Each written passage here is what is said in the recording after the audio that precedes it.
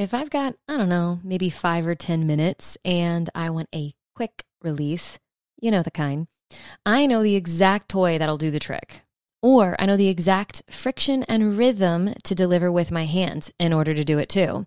But if I want to slow things way down for a totally different experience, when I'm not in a rush, when I can spend some true quality time with myself, there's some very specific accessories that I like to grab. Sometimes I blindfold myself or I dim the lights really low. Sometimes I use a feather up and down my arms while vibey music plays in the background. Sometimes I get as much of my body involved as I possibly can. I run my hands through my hair, down my face, and I let my fingers dance all over the surface of my skin. I put pressure on my inner thighs. I take my sweet time seducing myself before ever touching my genitals. And when I'm properly warmed up and efficiently lubed up, one of my favorite new bedroom accessories to reach for is the Oh My C from Ioba. I'm not sure what mechanism is in this thing, but the toy has a little nub that rotates at different speeds, so it mimics the sensation of being orally stimulated. It's nice, it's light, and it's quiet. Sometimes the sounds of my toys can actually take me out of my experience, so a softer, quieter toy is incredibly appreciated. I make sure to take deep breaths as I let the pleasure and sensation build, breathing it throughout my body. And when the time is just right, I pick up the speed of the rotation and I ride a full body wave of ecstasy. This is one of many acts of devotion I choose to regularly deliver to myself. And it's not about what my partner can or cannot give to me. It's about taking time to be with myself in my pleasure, doing anything and everything that feels good for me. If you're looking for a quiet, high quality, beginner friendly, super cute vibe that doesn't actually vibe too hard, my personal recommendation is the Oh My C from Ioba. See the show notes for details and a discount. Now, when you bring it up, the energy is, hey, person that I love, who I know is committed and loves me. There's this thing that I see consistently happening that really doesn't work for me. And can we work in a new way that's a win-win? Then he's all ears because you've scraped off the shame, blame, and make wrong. And you've gotten really strategic around remembering that he wants to shift and upgrade to support you. And most of the times, the things you need him to change actually make him a better man. I'm Alexa, and you're listening to That Sex Chick, a Soulfire production.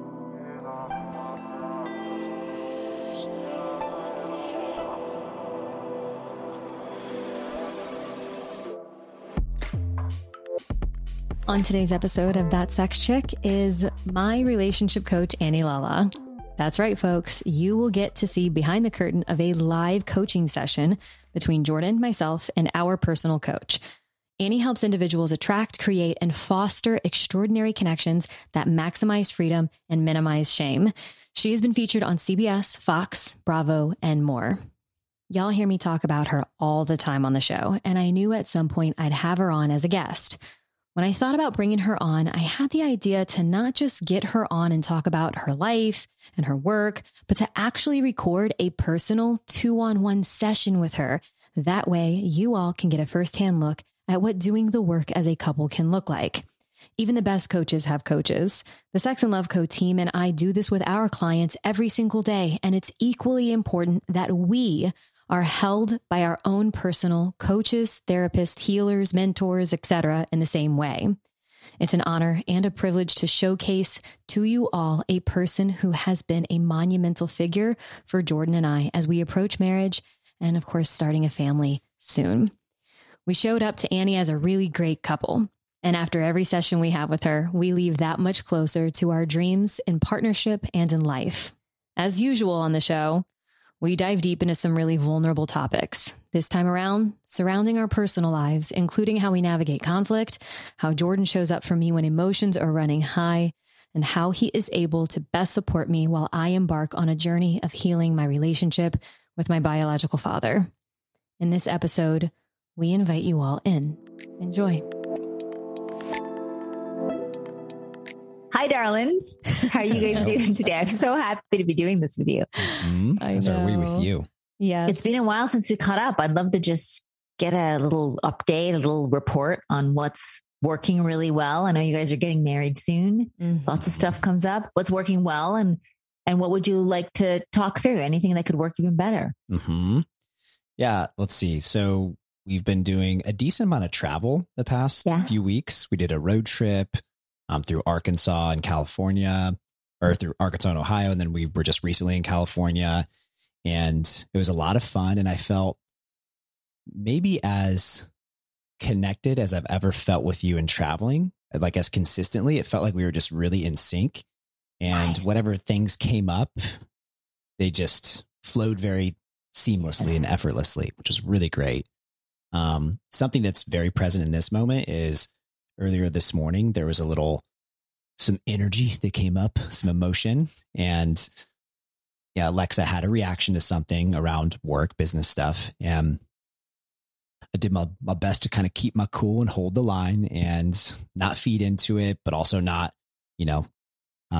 what is the phrasing you use? Compress or collapse. Collapse. Yes. Coerce and collapse. So just kind of even keeled. And she came up to me very shortly thereafter, and apologized just very tenderly. And it felt really good. And I didn't feel like I had to, shame her or hold it against her. Like I could receive it super quickly and easily. And that felt significant for sure. Mm-hmm. Isn't it interesting that when you actually give a response to your partner when they're upset, that has no shame, blame, make wrong, or nor desire or need for them to change, right? You just ground, regulate, hold your line as you said it, that they come back. It might take a few minutes or an hour a day, but they always come back because none of your crazy got put onto them, which keeps them justifying their position. Well, so I think of that as hygiene, where you clean off all the shame, blame, and make wrong of any of your responses. So your partner literally has nothing to bitch about. All they have to do is look at where their crazy came out and how to own it. So great. I love that. Yeah. Mm-hmm. I went downstairs specifically to apologize and to take ownership for what unfolded. And I think that what's really present, and I agree with what you were just saying about our traveling, and we got some much needed time, just the two of us, where it's just us. And for me, being alone or being alone with Jordan means no animals, no friends, no one can reach us. And we had an amazing time. We had sex inside of a hollowed out redwood tree in Santa Cruz. And Big Sur. If you were, I was just about to jump in and say it. I'm so glad you did. I hope you carved your names or something. We did something like that. That tree remembers us. Let's just say that. Love that. So we had a really amazing time. And something that I am working on and working through is, and especially in the lead up to us getting married, and especially in the lead up to us becoming parents, is my ability to regulate really quickly. My emotions spike really fast, and they also come down very quickly, but it's just a fucking roller coaster. And I used the analogy not that long ago for Jordan. I said, yeah, you're on the roller coaster with me, but every now and then you get to get off of the roller coaster and you get to go play basketball, and you get to go with your friends, and you get to go to Barton Springs with the dog, whatever. I said, I am the literal roller coaster. I never have a chance to get off of it.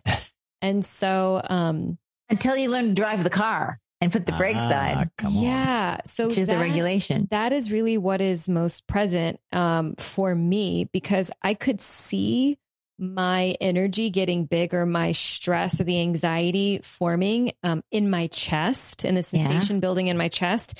And that I just wanted to put it over onto Jordan so that he could feel the significance and the importance, and that like I needed him to do these certain things, and I wanted to make him wrong, like oddly, but I could see it from a bird's eye view while I was doing it.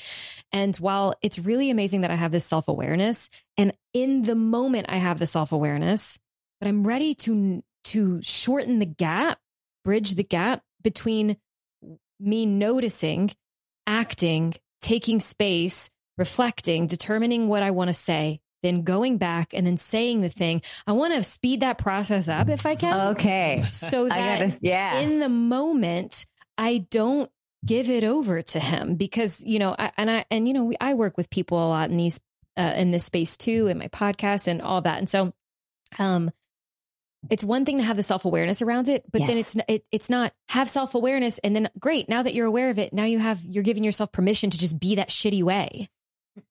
Yeah, no, self-awareness, I've heard it said to know and not to do is actually not to know. So it's only half the knowing. And so what I want to comment on is you're in the process of what I call the learning curve of self-aware behavior change. So here's how learning happens. Like whether you're learning snowboarding or piano, no one gets on a piano or on a snowboard and zooms into success.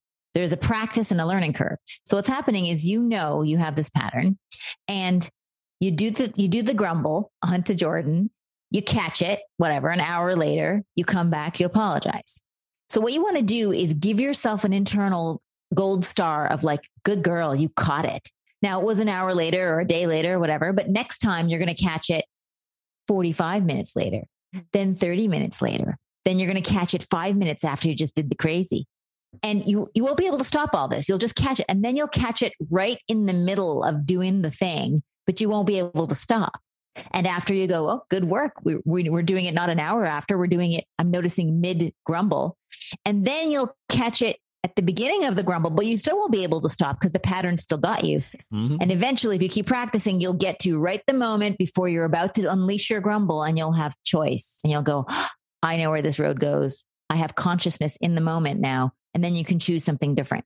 But don't try and skip the learning curve with an insight. Never has it ever been done. Everybody has to learn this, and just give yourself permission to move through that learning curve and watch the incremental success each time as it gets further and further upstream. You're doing great, baby.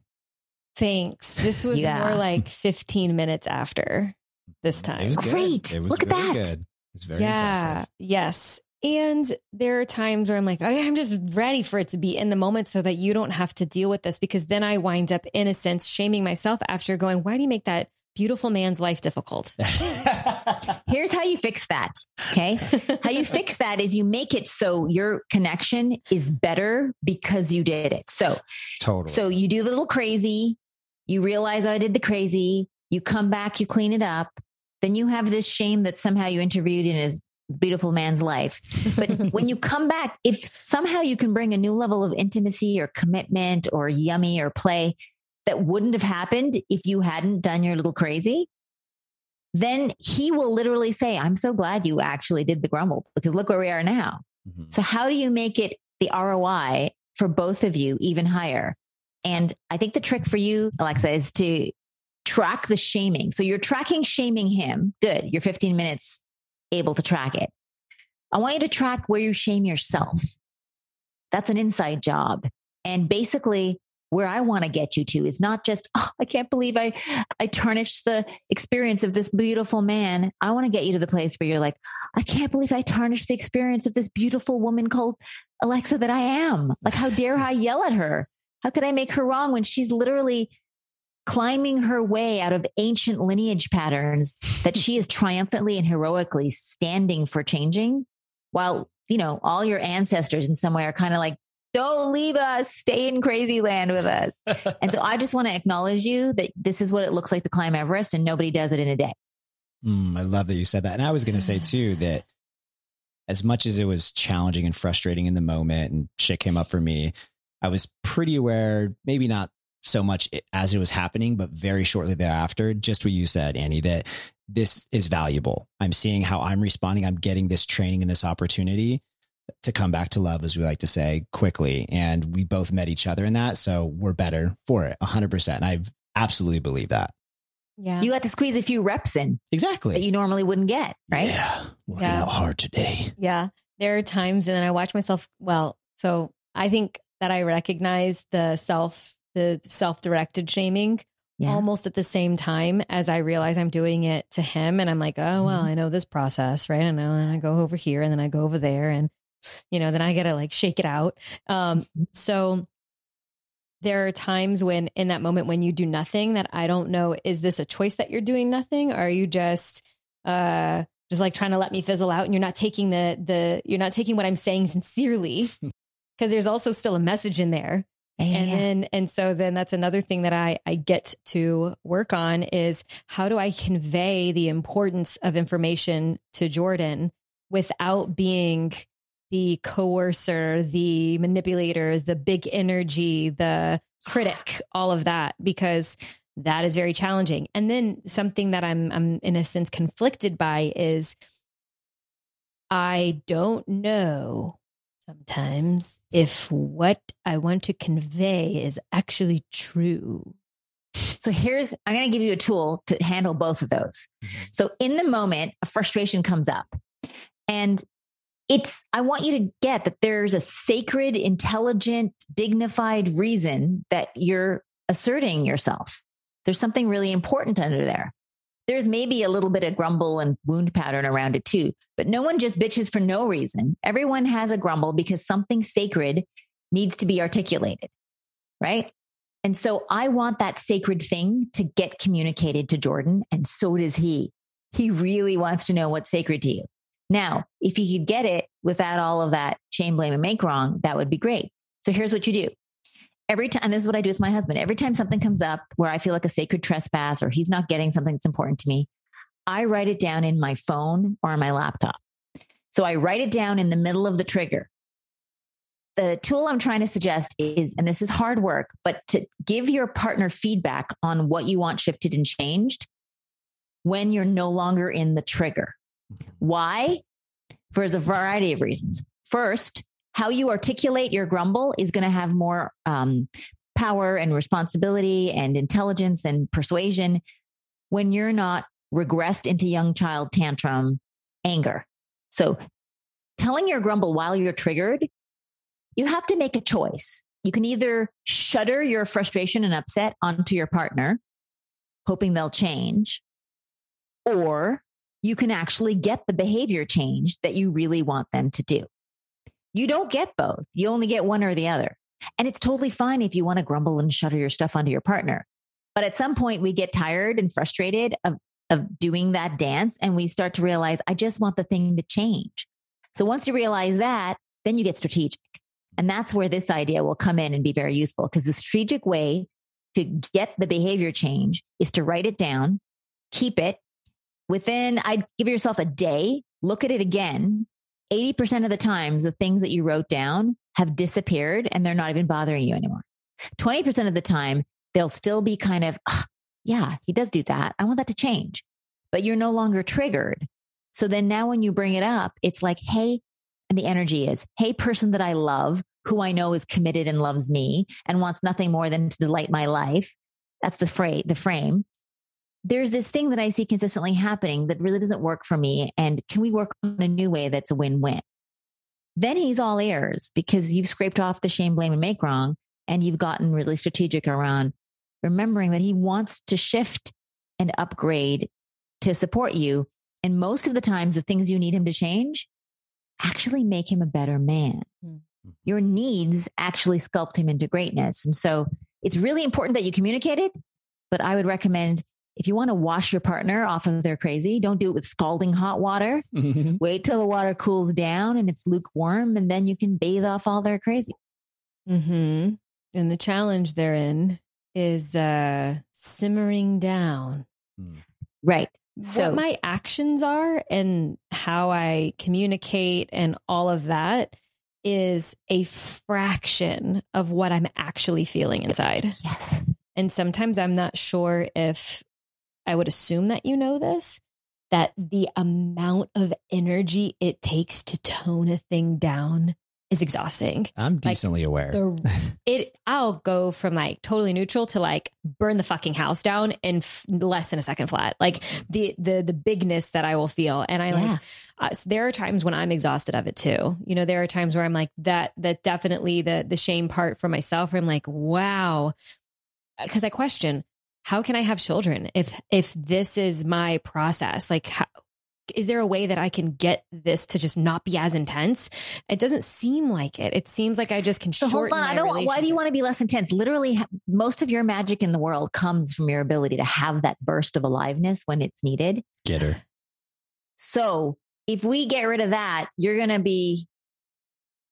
going to be Eliza, right? It's got the positive and the negative. So I don't want to get rid of it. It's magnificent how you can move in and out very swiftly from intense to calm states.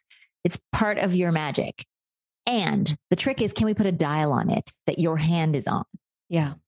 Right. And I don't think anyone maybe in your historic family had very good dials on how they moved in and out of intense energies.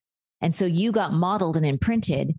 This is how we deal with intense energy. It comes out and on to whoever's there. It's a pattern that I don't even know is actually natively yours.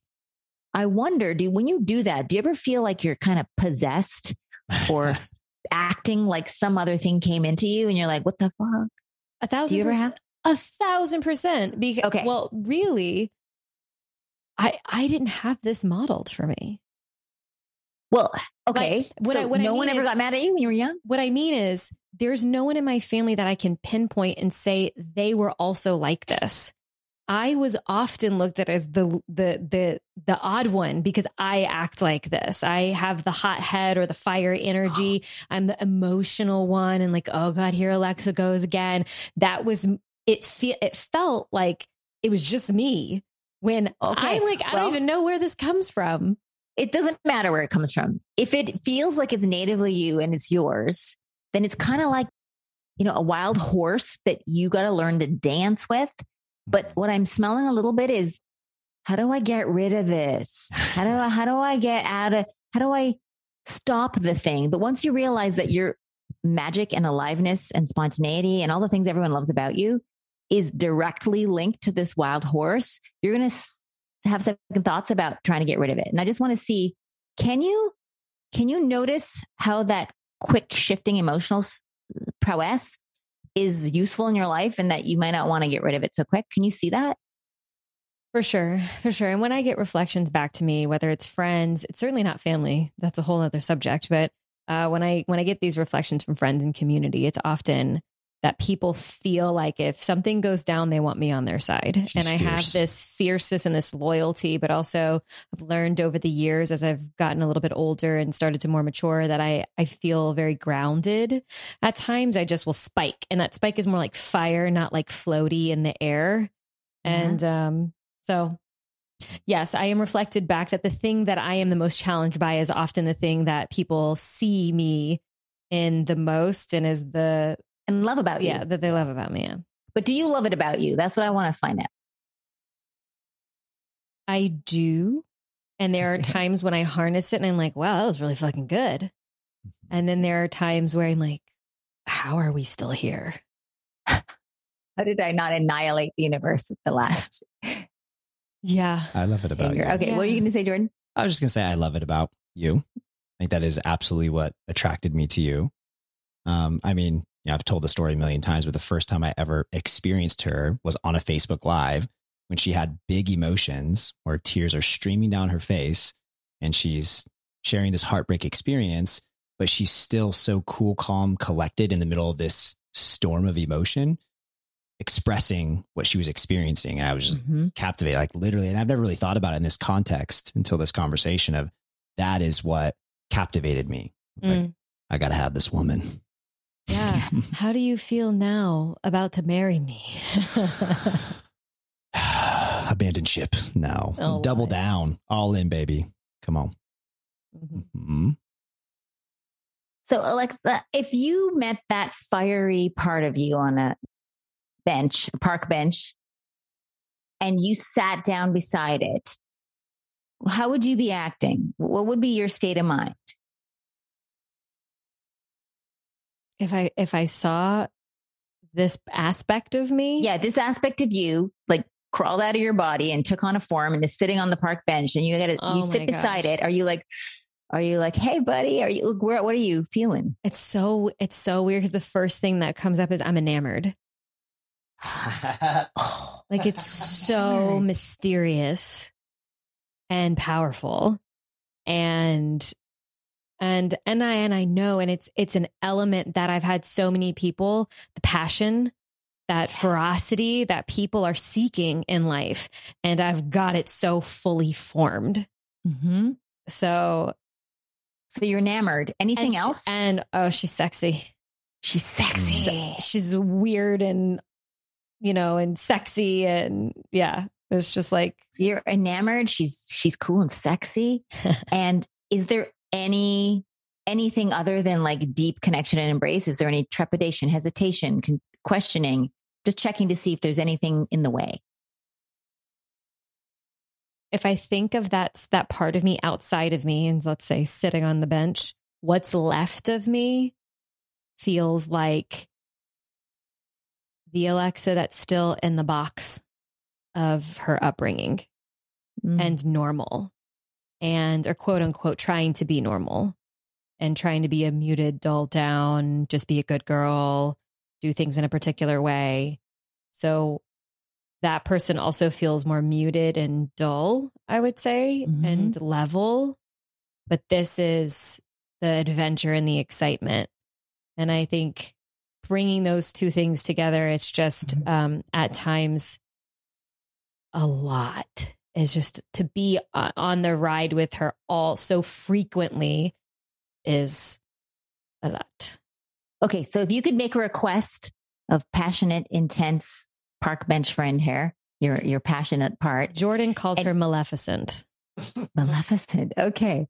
Yep. I like her though. That's great. I do too, right? That's why it's so great. It's a great term. So if you could ask her anything to help you participate and tessellate and combine with her in a way that's mutually a win-win, is there any request you could make that would make it easier, that you'd feel safer?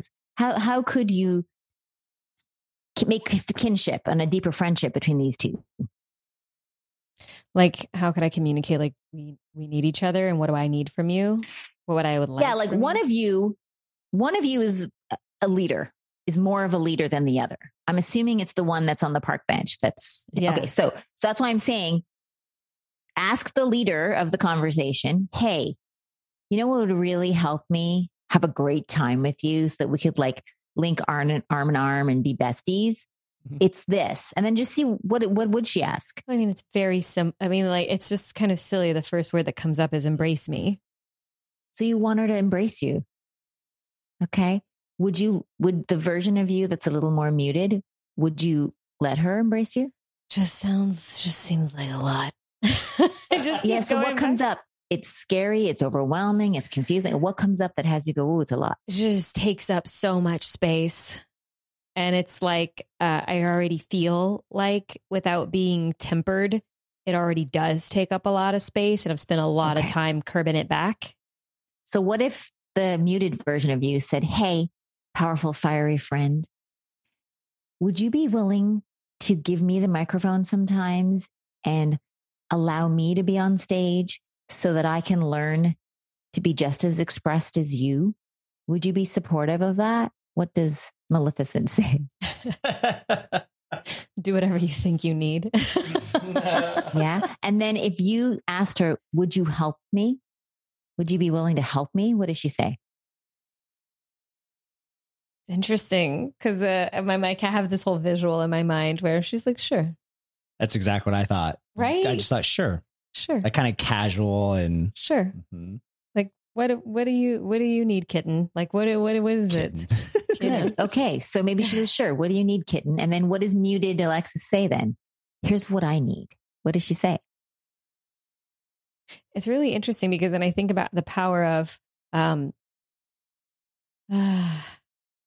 think it's like a pendulum swinging back to the middle in a sense, because I have spent a lot and I want to make sure I'm staying in the exercise, but I'm thinking about let's just go with the tempered version of myself to be like, okay, well, I would like that because ultimately in our dance together, should I have the microphone when it's really most important for me to have it, then you can have it when it makes the most impact. And I want to ask the part of you that's not Maleficent, does it like the name being muted and tempered? Is there another name that would give it more dignity? And what would it want to be called? Oh, there's nothing really all that exciting necessarily about grounded. Grounded. Excellent. I do like grounded. So grounded and Maleficent, if they could become friends, yeah. And Maleficent's like, what do you need? Grounded says, or discerning. Okay. Discerning. Okay. Grounded and discerning. Excellent. So what is it that grounded discerning Alexa asked from Maleficent to feel supported? Let me talk. Let me talk. Let me have the microphone. Let me talk sometimes. Let me drive the roller coaster. Mm-hmm. Let me drive sometimes. Okay. So tune in. Remember, Maleficent has all her intensity, but also that deep heart, right? That deep, loving heart. So have Maleficent tune in to what she has to do to actually become an ally and a friend with grounded, discerning Alexa. And just check in. Is Maleficent willing to actually be an ally and support so that both of them can have two wheels and drive the roller coaster and work together? Maleficent goes, sure. Sure. Okay. And then have grounded, discerning Alexa, if Maleficent's open, reach around and give her a hug and be like, so grateful and thank you. Okay. Okay. Maleficent is hot to the touch. Okay. So this is a very warm hug. Got it. Okay. Yes. So she gets the point. The other one pulls back, like, let the hug happen. Yeah. But is there an understanding now? I know this is metaphorical, but can you allow them to have that understanding that they are now connected, they're in conversation, and they'll continue to have their conversation about how to work in tandem and collaborate so that both of them are influencing and funding your outward behavior instead of you drive, no, you drive, no, you drive. And whoever's the strongest grabs the steering wheel. What if they worked in collaboration? Yes. And okay. Yes. And as I have been listening, my meek, muted, afraid of this thing has transformed into just as tall as, just as big as, just a different version of solid, discerning, like I said, grounded, and has a strength and a power and a depth versus a meek and I'm afraid of you kind of feel to her, which I've always thought that fire and that passion was going to be like my downfall, but it also is my greatest gift. But I think that a lot of people would say that in tandem with some of that fieriness is very much the grounded and kind of discerning. Because I know that Jordan would say, I've definitely influenced him in those ways where I got boundaries and people know if I don't like them and people know where I stand with them. Even if it's just in a look or it's my energetic presence or something like that. That's like whether I want you in or I don't. And, so it was interesting in this visualization to see this part of me that's just like, please let me like control the situation a little bit more because you're a little too much, is now in my mind looking and appearing differently. And I don't want the shadowy stuff of, let's call her Maleficent still, to be consistently projected onto Jordan, because there's no need for her to be driving this vessel at that time. Not really. You know what I mean? But there are times, in day to day. Yeah. But, or if she was collaborating with grounded, discerning Alexis, what they would come up with together about when and how and what to say would nail it. Yeah. They would nail it. Yeah, for sure. For sure. Great. So now I want you to hold those two parts as sisters that are peer to peer. Neither one is dominating the other. They're going to work together in collaboration, and just hold them that way in your heart and in your unconscious. And just know they'll continue to figure out ways to make your life powerful and fierce and influential and grounded and discerning and calm and loving. So I'd love for you to just, when you interact with them, just have that vision on the park bench that they're working together now. You got it. They're besties. Great. Yeah. Mm-hmm. And however long it takes you to find your way onto a dial and learn to move the dial, there is no faster way you could have done it. However fast you're changing, that's the fastest you can go. And the same is true for Jordan. If you think Jordan should be already have not stopped doing the thing or he should be doing something else, all you want to look for is incremental changes. Is he incrementally changing in the direction that you asked? And if so, yay. There is no other faster way. Maybe another human could go faster, but not the one you love, not Jordan. Right. Yeah. What do you think about all that? It was beautiful. Yeah.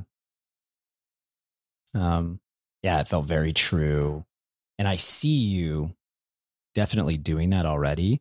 But I think that framework and that exercise gives it this, like personification, gamification that certainly you can dance with and that I can also be in relationship with and look at it through that lens and have fun with it. And I feel like I've continued to get better at that.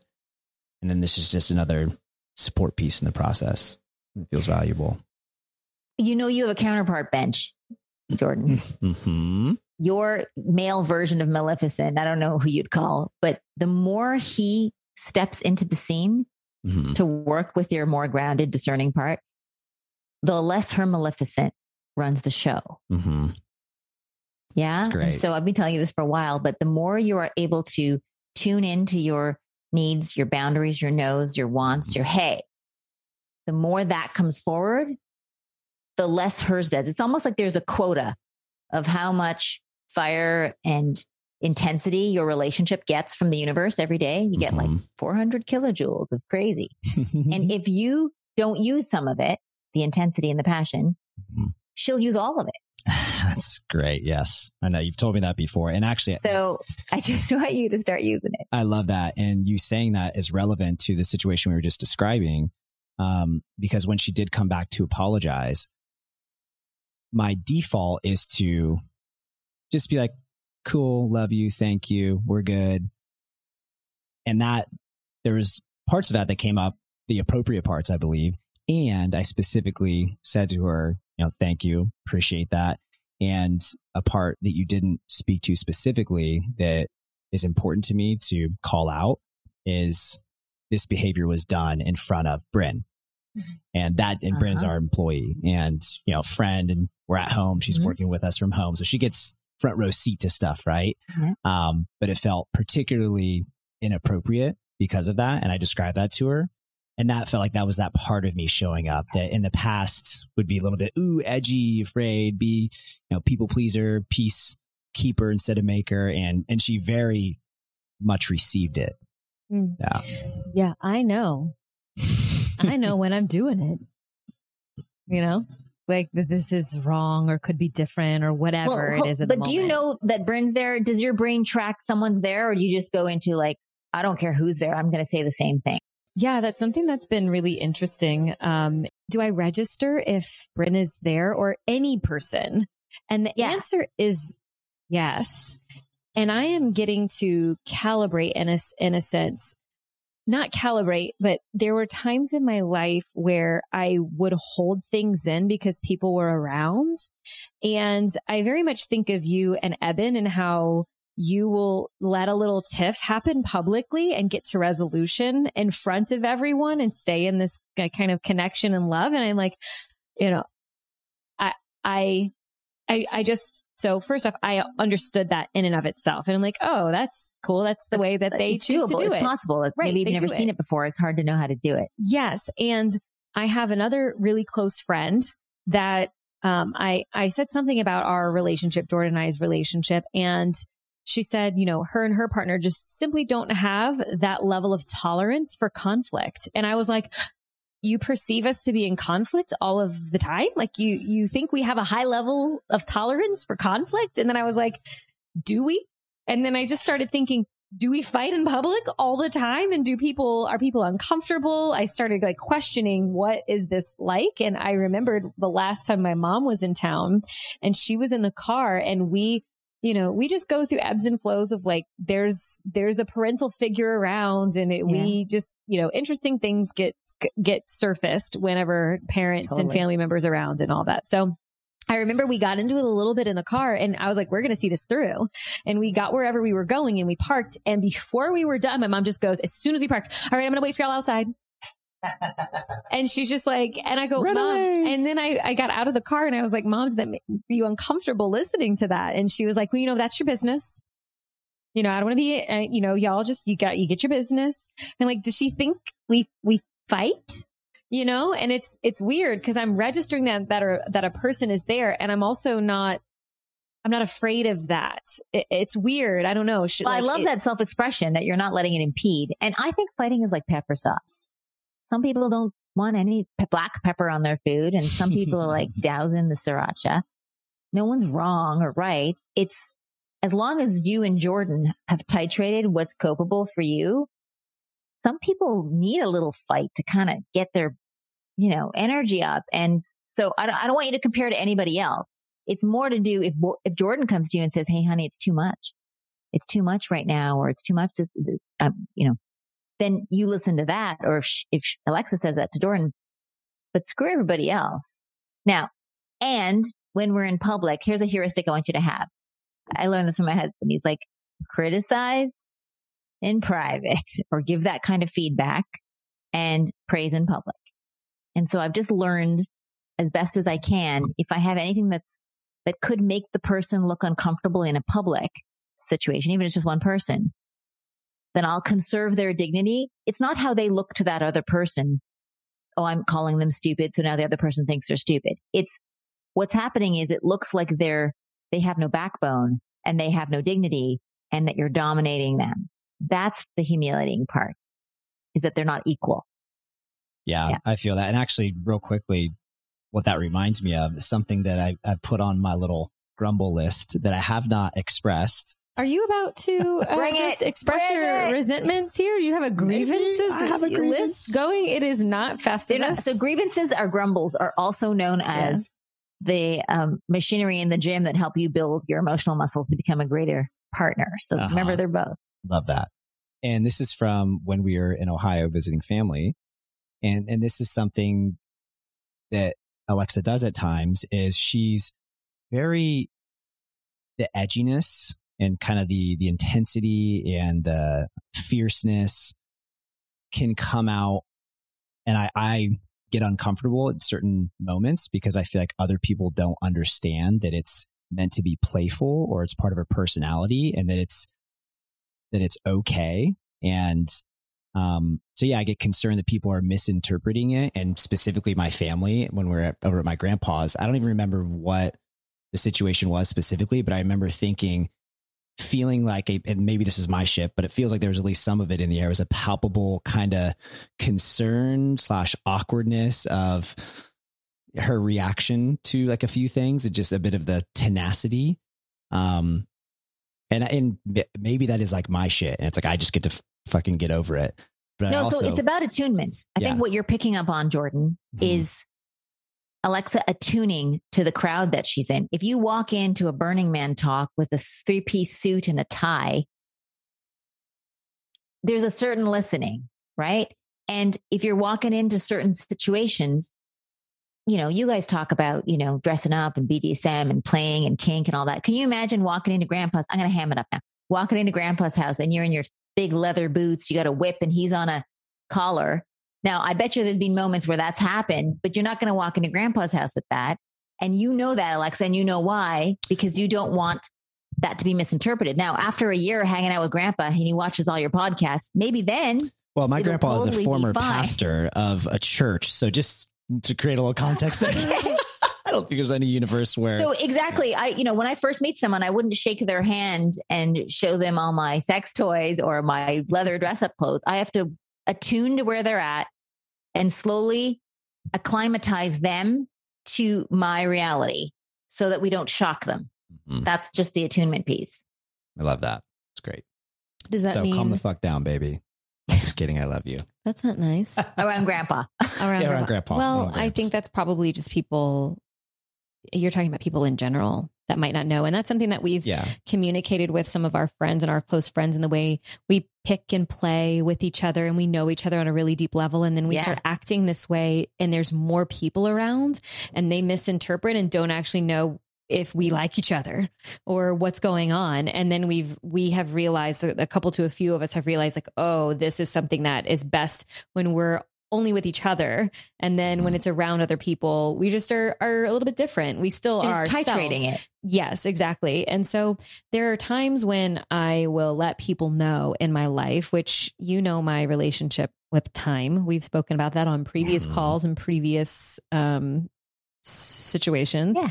And, you know, and that's something that I have in the past told people, hey, by the way, should I show up 5 to 10 minutes late for anything moving into the future, know that it is not personal. It's something that I am aware of. It's something that I am working with and working on and yada, yada, yada. Yeah. And then I also question myself at times, when is it not okay to give myself the excuse? So how do I hold myself accountable to shift or change or growth or whatever, while also still honoring the habits or the patterns that I'm working on? Because it's the same thing that I kind of go back and forth with the self-awareness piece, where I'm like wanting to close that gap, you know, consistently wanting to close that gap. It's like how much of that is giving myself a pass and an excuse, and how much of it's honoring the other person. And, when is that not okay anymore? And I get to choose to be different. It's not okay. The point at which it'll change, it has to be an internal, intrinsic motivation, endogenous reasons. You will never be on time just to please other people, because you just don't care as much about other people and their inconvenience for 10 minutes to make a change. But there may come a situation or a person or a structure where the pain that they feel matters to you somehow. And I don't know who it is or in what circumstance, but it wasn't until, you know, I rush my daughter all the time. I'm always rushing her into the Uber, or like, she literally stopped me. She's like, Mom, I feel like I can't relax and enjoy myself when you're always rushing me. She gets in the Uber, but she stays on the seat closest to me, so I can't get in the car. And until she said with plaintive, heart open confusion, I was just going to do it for the rest of my life. But when I could feel the wince of her distressed consciousness, and I remembered, oh, I don't want her to feel distressed, that's when the behavior changed. I had to find a way in for it to matter to me through the channels that are my values. And so I wouldn't try and force yourself to change. Just listen to the feedback without shaming yourself. I didn't shame myself when she said that. I was like, oh, note to self, I'm literally harassing my child into a car. If you listen to the feedback, not shame them, because I think what happens is you shame yourself on behalf of them. I'm not prescribing that. There's no shaming there's no failure. There's only feedback. So you get the feedback and you're like, iterate until you go, oh, I love this, Alexa. And maybe you'll always be 5 minutes late, but you love her still. What you want to track is what has you not feel proud of yourself, not please others. What doesn't have you feel proud of yourself? That's what will motivate you. That's good. At some point I do, and maybe it's now to shift gears, it feels very relevant this weekend, what we're going into. Okay. So to not address that on this call would be just missed opportunity for sure. Go for it.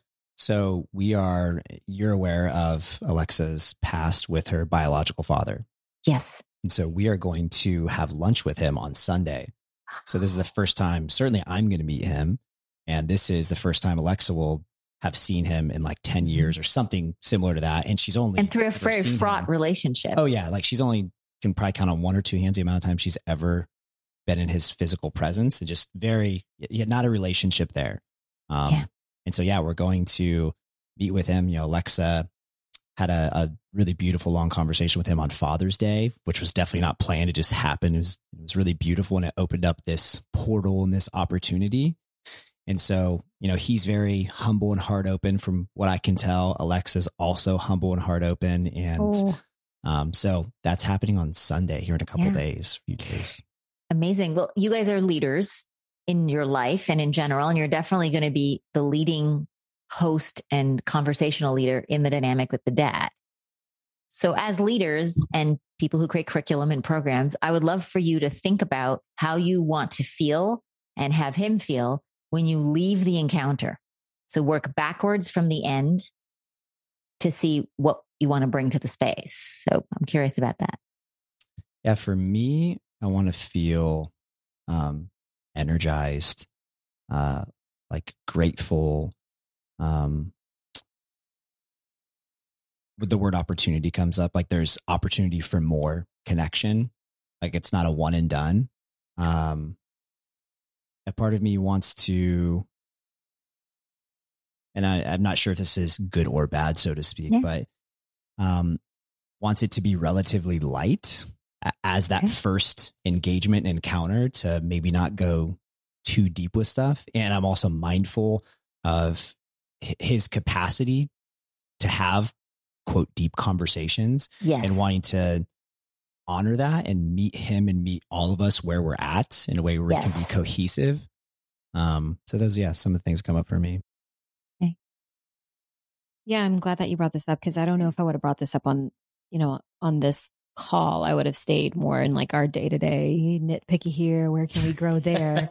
When this is definitely really real for us. And I think, any additional insight and guidance in order for you to be able to hold me. Because I think I know I can somewhat go into like how I want it to end or how I want it to leave. And I get how you want to feel. How I want to feel. Yeah. And then I also am conscientious of what I am fearful of.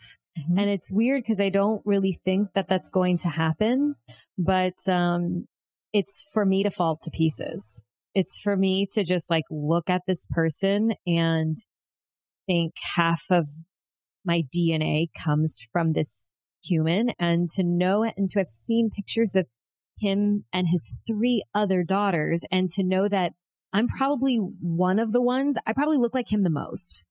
And so to have gone my whole life not staring at someone that I come from, and to be so trapped in the I don't even know what to call it in that. And like, I have this weird fear of this thing that I don't actually know if it's going to happen or not. And I might get on the other side and just be a normal person. And I fear that I'll turn into, and my inner 4-year-old or my inner 3-year-old, which is when he left, or the inner teenager that was like, fuck you for, this life that I didn't get to have, and it's all your fault and blah, blah, blah, or my inner 10-year-old that's like, maybe one day he'll come back. You never know. So, and I don't think those things are going to happen. I think I'm going to stay But let's stay with them. So what if they do? What if you lose it or go to pieces? I think you mean cry or tremble, or what do you mean? I don't know, where I'm just like, there have been times in my life where I've imagined and visioned me saying all the things that I ever wanted to say from the place of the angry, maybe 16, 17-year-old. You know what I mean? Like, you motherfucker, how the fuck could you like get the anger out? And then like a sadness, like a deep sadness underneath that. And I'm like, oh, I don't want to do that. And I'm like, but I kind of do. But I don't want to indulge in that. And I'm more mature than that.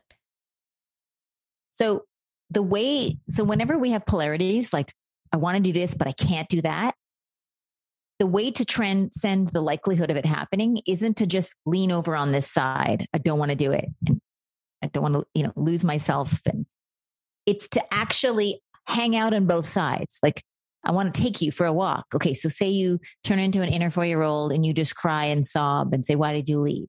Or you get angry and go, what the fuck? If any of those things happen, let's just hang out for 1 second, see the movie scene. There you are sitting with Jordan, with the dad, and you cry or you get angry, or what happens? So what's so bad about that if it does happen? Yeah. Tell me, what's the problem? There really isn't, because then it would just be, I would just be, I would have my moment, and there would be a peak to that moment. And then there would be a valley or a trough to that moment, and it would settle out, and that would be a release. And then, my nervous system would calm on the other side of it.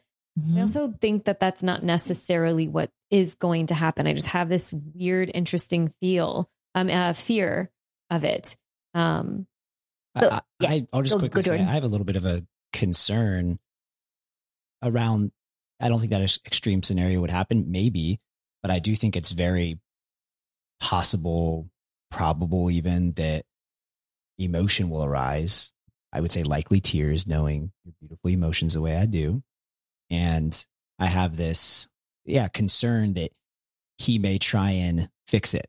He may try and kind of step into a masculine dad fix it mode and maybe like console her. And I don't, this is my belief. I don't think she needs that. I gasoline. I think it would be a very, So you can prep all this. We're going to help you prep all this to make it go as likely to be smoothly. I just want Alexa to give permission that if her inner 4-year-old or 16-year-old or 10-year-old has something to say, that it's not the whole conversation. Yeah. They may just have one little piece to offer. And I want you to invite all of them to the lunch. I want them all to be under your arm and you're like, hey girls, I got you. We're going in together. Yeah. And I'm going to lead this because I'm the powerful adult here. But if any of you have something to say, you hand it to me and I'm going to get it done for you.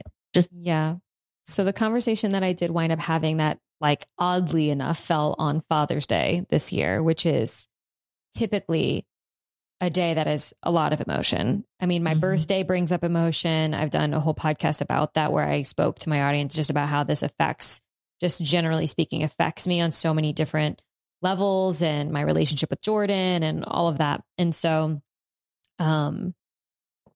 that day when we wound up having that conversation, it was as if I did something very similarly. Every little thing that came to the surface, these little jabs, this anger, this sadness, I shared them, but I shared them from me. So I shared them from this, 33-year-old getting ready to start her own family, all of this stuff. And so it was like, well, there's a part of me that wants to share with you this thing. There's a part of me that wants to say this thing. And I know that it's not the case. And I know there's more to it than that. And there are times, before I even went into that conversation, I was so just annoyed at the thought that I, as the child, would have to be the leader. That I as the child that never got to be the child in this situation, is going to have to be the parent, is going to have to be the one that leads all the healing. And I'd get mad and I'd go, then fuck it. I don't want to do it. So I think that I showed myself, and I was very proud. I showed myself that I can do it when it was Father's Day. And so I'm sure that it's going to be another great opportunity this time, but it's going to be an added element of, oh shit, he's right there. Yeah. And I made these promises to myself, to our relationship, to our future family, that like, I'm going to go here. And I'm doing it. And my wish is that, I have my closest girlfriends, and we have 6-month check-ins about our relationships and about our friendships. And at our 6-month, our last one, multiple girlfriends reflected back to me that their wish for me in the last half of the year is that I honor this progress and I continue moving forward, specifically with him. It wasn't about my business. It wasn't about my relationship with Jordan. It wasn't about any of those. It was this specific thing. So I think they see too, it's keep moving forward, and my whole community is holding me in this. And now the fact that I've shared it so publicly, and it is the reality for so many people, which in a weird way, just like fucking breaks my heart that this is the reality for so many people, that their father figures just fucking leave. So it's just big. It's just, it's big. And like parts of me wants to hold on to it and just let it keep being this festering thing that I'm angry about. And then parts of me are afraid that once I resolve it, I won't be so fiery and so passionate. And then there's like so much wrapped up into this that sometimes I'm like, I'm just going to put it in a box and not touch it. So why are you looking at me like that? I love you so much. It hurts. Yes, he's loving you. We're all loving you. We're so in awe of your courage and your fierce refusal to live in a status quo that doesn't work for you. So what I was bringing up with you guys being the leaders is when you lead with an intention, which is what I'm asking you about, how do you want to feel when you leave? And I'm going to bring you back to it, Alexa, when you're ready, is how do you want to feel when you and Jordan walk back to the car and you're finished, and you're driving home? And how would you like him to feel from your highest self? And, whenever you're ready to answer, I'm curious, you can take a moment to just ground and breathe. But until we get that clarity, your leadership is up in the air. Yeah. So I think like walking to the car, it to be a big breath in and a big breath out, and for us to look at it and go, that was okay. Like, I'm happy with that. That was best case scenario. You know, that was. Do you want to be proud of how it went? Yes. And proud is not of a situation where, oh my gosh, I've missed you and there's love. And it's just, we get through a conversation and we look at each other and go, we're going to meet again. And the real you gets to meet the real him, not some pantomime performance. Oh, because since 4 years old, I have made him into so many things he's probably not. Now you get to see who he really is, and he gets to see who you really are. Yeah. Okay. So you want to leave feeling happy. We got through it. I'm proud. I was authentic. Yeah. What would you love for him to feel when he leaves? And I'm not saying we can guarantee it, but like in the dream scenario, what does he feel when he leaves? I think that he is hurting just as much as I am. And so I think some element of relief. And I've also shared this with him, that there are parts of me that didn't want to explore and didn't want to go down a path of healing in this way, because I wanted him to hurt for the rest of his fucking life. Mm-hmm. And I, of course, I didn't share it quite like that, but I did share that with him. Yeah. And I said, but I also understand that as long as you are hurting and as long as you're in pain, I'm trapped there too. Yeah. And I don't want that. And I don't want that for my future family. And I don't want that for our relationship. I mean, my relationship with Jordan. So, it would be for him to leave and for him to go back home and say, it's getting better. You know, I have a relationship with my oldest daughter. It is a literal first step in towards a relationship, you know, because I think that he gets really excited sometimes. He's like, oh my gosh, she's here. And you have 3 little sisters and they want to meet you. And, you know, and I get overwhelmed. I'm like, abort, you know, so he's a little bit overzealous and overexcited. There's also elements taking shortcuts. He's taking shortcuts. Yeah. Oh, for sure. For sure. When this is, and that's something I think, Jordan, I'm going to suggest how you can help out with that. Yes. Thank you. Awesome. I want you to be a little more greedy though, Alexa. So you want him to, you want to leave. You said you want to be happy. I added, maybe you're proud of how you expressed your truth. Do you want him to leave, not just seeing a first step in a relationship with you, but actually recognizing, tasting a little bit of your magnificence? Like, wow, look at her. Yes. And there were certainly times where my achievements throughout my life, I would achieve something and think, maybe this is going to be the thing in some way, shape, or form. Some way he will get to know that I achieved this thing and then he'll want me. Mm-hmm. So there's a little bit of that present too, where yes, I'd like for him to see it, but I'm also checking my ego and checking the tenderness in my heart, because I thought that at times. And then I would get really upset with my mom because she wouldn't tell me anything about him or help me figure out where he was or help to make that relationship into something. And so, you know, I'd get mad. Like, if you just told him that I won pageants, if you just told him that I did this thing in school, if you just told him that I went to college, like if you know, and I would just like pass this responsibility all over the place because I was a child. And that maybe if he knew that I was the best, I was better than any of the daughters, that I was this thing, then he'd love me and come back and I'd be worthy of his love and affection and attention. So it's a double-edged bit there. Yes. Yeah, for sure. For sure it is. And I would like that, you know, I would like that. And there, I know that they are Christians. And so I run a business about sex and I have a sleeve of tattoos and I just live this very unconventional life that doesn't fit this particular bill. And so I do have these pieces of me that are like, it's not going to matter. I have created myself into something that is not acceptable to someone like him. When I know that that's not the case, he told me on that call that it didn't matter what I did or what I chose to do or what I looked like or anything, that he was always going to love me. And it's just like, it flips my scripts, you know? So there's a lot. There's a lot. Yeah. How do you want him to feel about himself when he leaves? Well, there is a younger version of me that wants him to just trip on his way to his car. Like, trip on the way to your car. Trip and fall. Trip and fall. Okay. Maybe just stub a toe or break his fucking face. Nope. I'm not saying any of that. There's no hurting. It's just maybe like an embarrassing trip. It's like you don't really hurt yourself, but it's just kind of embarrassing. Yeah. So there's like a little tiny person that's just like, I hope he trips. Because I've said that so many times to myself, you know. For sure. But me now is and the question is like, how do I want him to feel walking to his car? Is that right? How do you want him to feel about how he handled himself there? Oh, I want him to feel like he gave me space. Okay. And didn't try to fill every moment of silence, or try to make me understand something, or try to say, well, you didn't see this happening on the other side. Not defensive. Exactly. Yeah. Great. Yeah.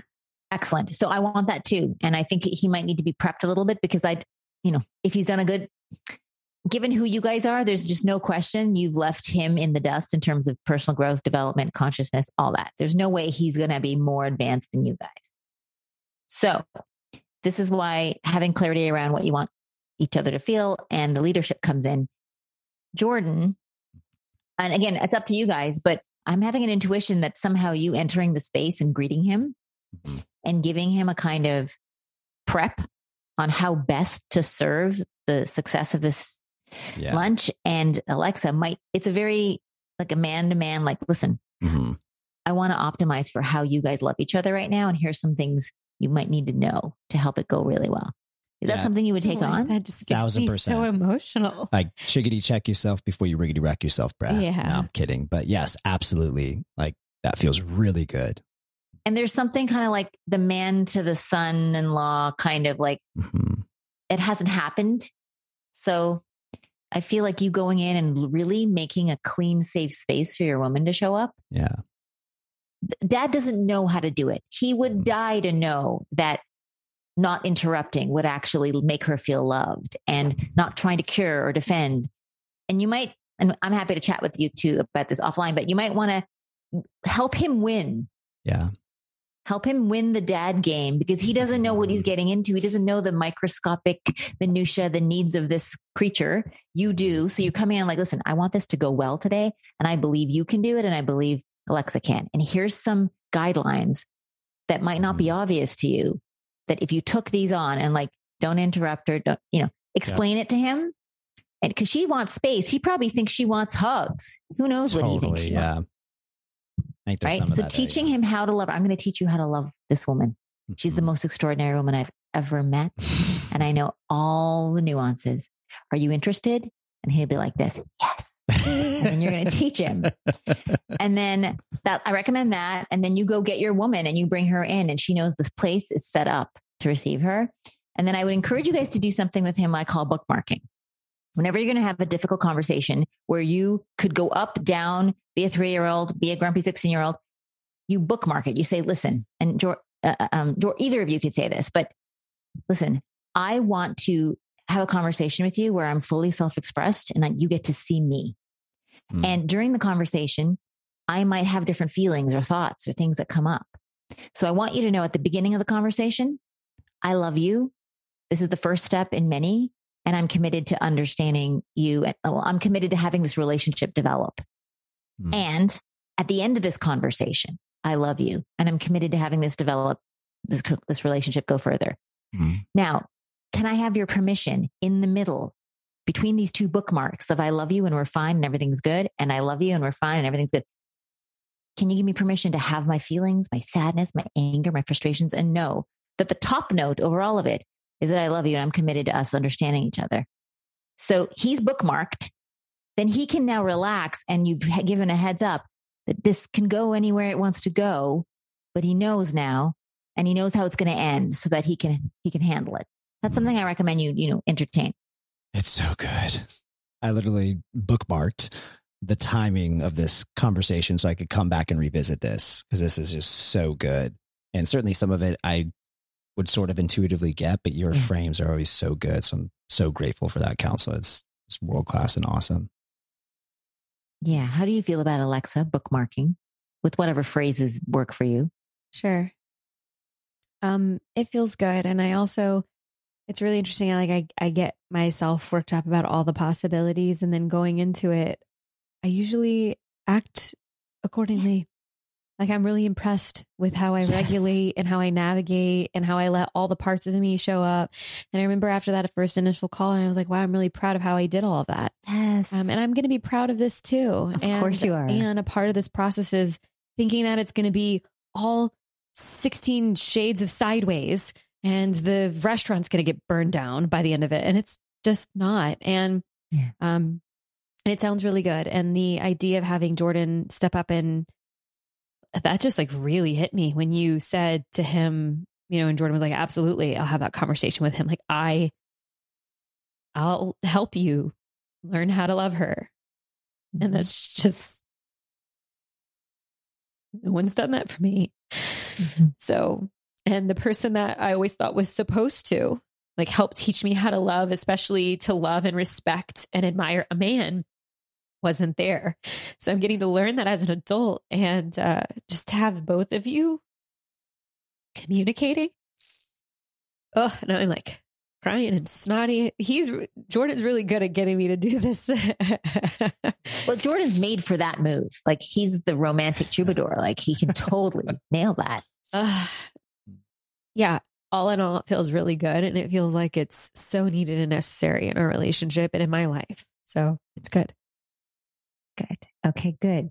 And you don't have to use the bookmark, but I just want all your parts to know that you've given them permission if they want to come out for a moment, that's the situation's being set up and it's totally fine. Yeah. I love that. That's right. I told you he's on a roller coaster with me. He wouldn't be anywhere else. I'm throwing my hands up and enjoying the ride. Let's go. Another twist and turn. Thanks, Annie. I just want to acknowledge you, Alexa, and you, Jordan. I want to, as someone who works with family systems, the amount of courage and audacity and visionary clairvoyance it takes to do all the things you've done, writing the letters, pursue interactions, get through the pain, have the conversations, to get to the point where you're going to meet him in person. I just bow to the Mount Everest that you've climbed. And I can't wait to hear the stories that your children hear about mom's heroism and dad's support in that heroism. And I just like the stories that are going to go down in your family system about how you changed the pattern in your lineage. Thank you. That feels really good to hear. And it feels so good to be supported by you in this. And we couldn't have planned this any better, right? Like, because we just having this call and it just so happened, didn't even put it together that that's happening this weekend, but certainly a higher power did. And I'm just, really well, I was straight up going to ignore it. Well, the last thing I wanted to add, and I say this with all parents, is, and you don't have to hold this, Alexa, it just will make sense of their behavior. As soon as you're past 30, the best frame to have for your parents are to consider them needy, insecure teenagers that want your approval. That's actually how they are running their game. You are the cutting edge, most successful, most out there, famous, influential person in the whole family system. Whether he knows it or not, that's your status. And when he interacts with you, there's a part of him that's going to recognize she's beyond me. She's just gone beyond me. And to try and, I know you won't, but in general with parents, when we try to get their approval when they're the one trying to get our approval, it fucks up the system. So I don't want you to give any approval that's not authentic. But if there is authentic feedback on what he's doing well or what you appreciate, he's hungry for that because he wants the rock star to like give him their autograph. It's much more like that than about you trying to get his approval. I think you know that, but I just want to remind you. So good. Totally. Thank you for the reminder. Well, good luck. I can't wait to hear how it goes. I think you're creating history for your whole community because you're going to talk about this. You're going to write about it. And what you're doing is giving permission to everyone else listening to actually take charge of the relationships in their life that aren't working. Even their parents, any relationship that's not working, it's an open gaping wound that's leaking your life force energy because it's not complete. So it's for your own self that you get it complete. And I hope people get inspired by your courage here. I certainly am. Yeah. Thank you. Yeah. Oh. Okay. So how does that feel? Does that feel complete? Is there anything else alive or are we good? I think that's enough for now. Yeah. We can let excellent. that. We can let And that it's be 1 minute, 11 minutes and 11 seconds. Okay. An Anyways, hour, that's the time. 11 minutes, 11 seconds. That was a mouthful. Yes. So that was great. All right. Okay, good. Until next time. Thank you, Annie. Love you guys. Love you. Thanks so much for listening to today's show. If you loved it, be sure to subscribe so you never miss a new episode. And if you extra loved it, make sure to leave a 5-star review. I'll see y'all next week.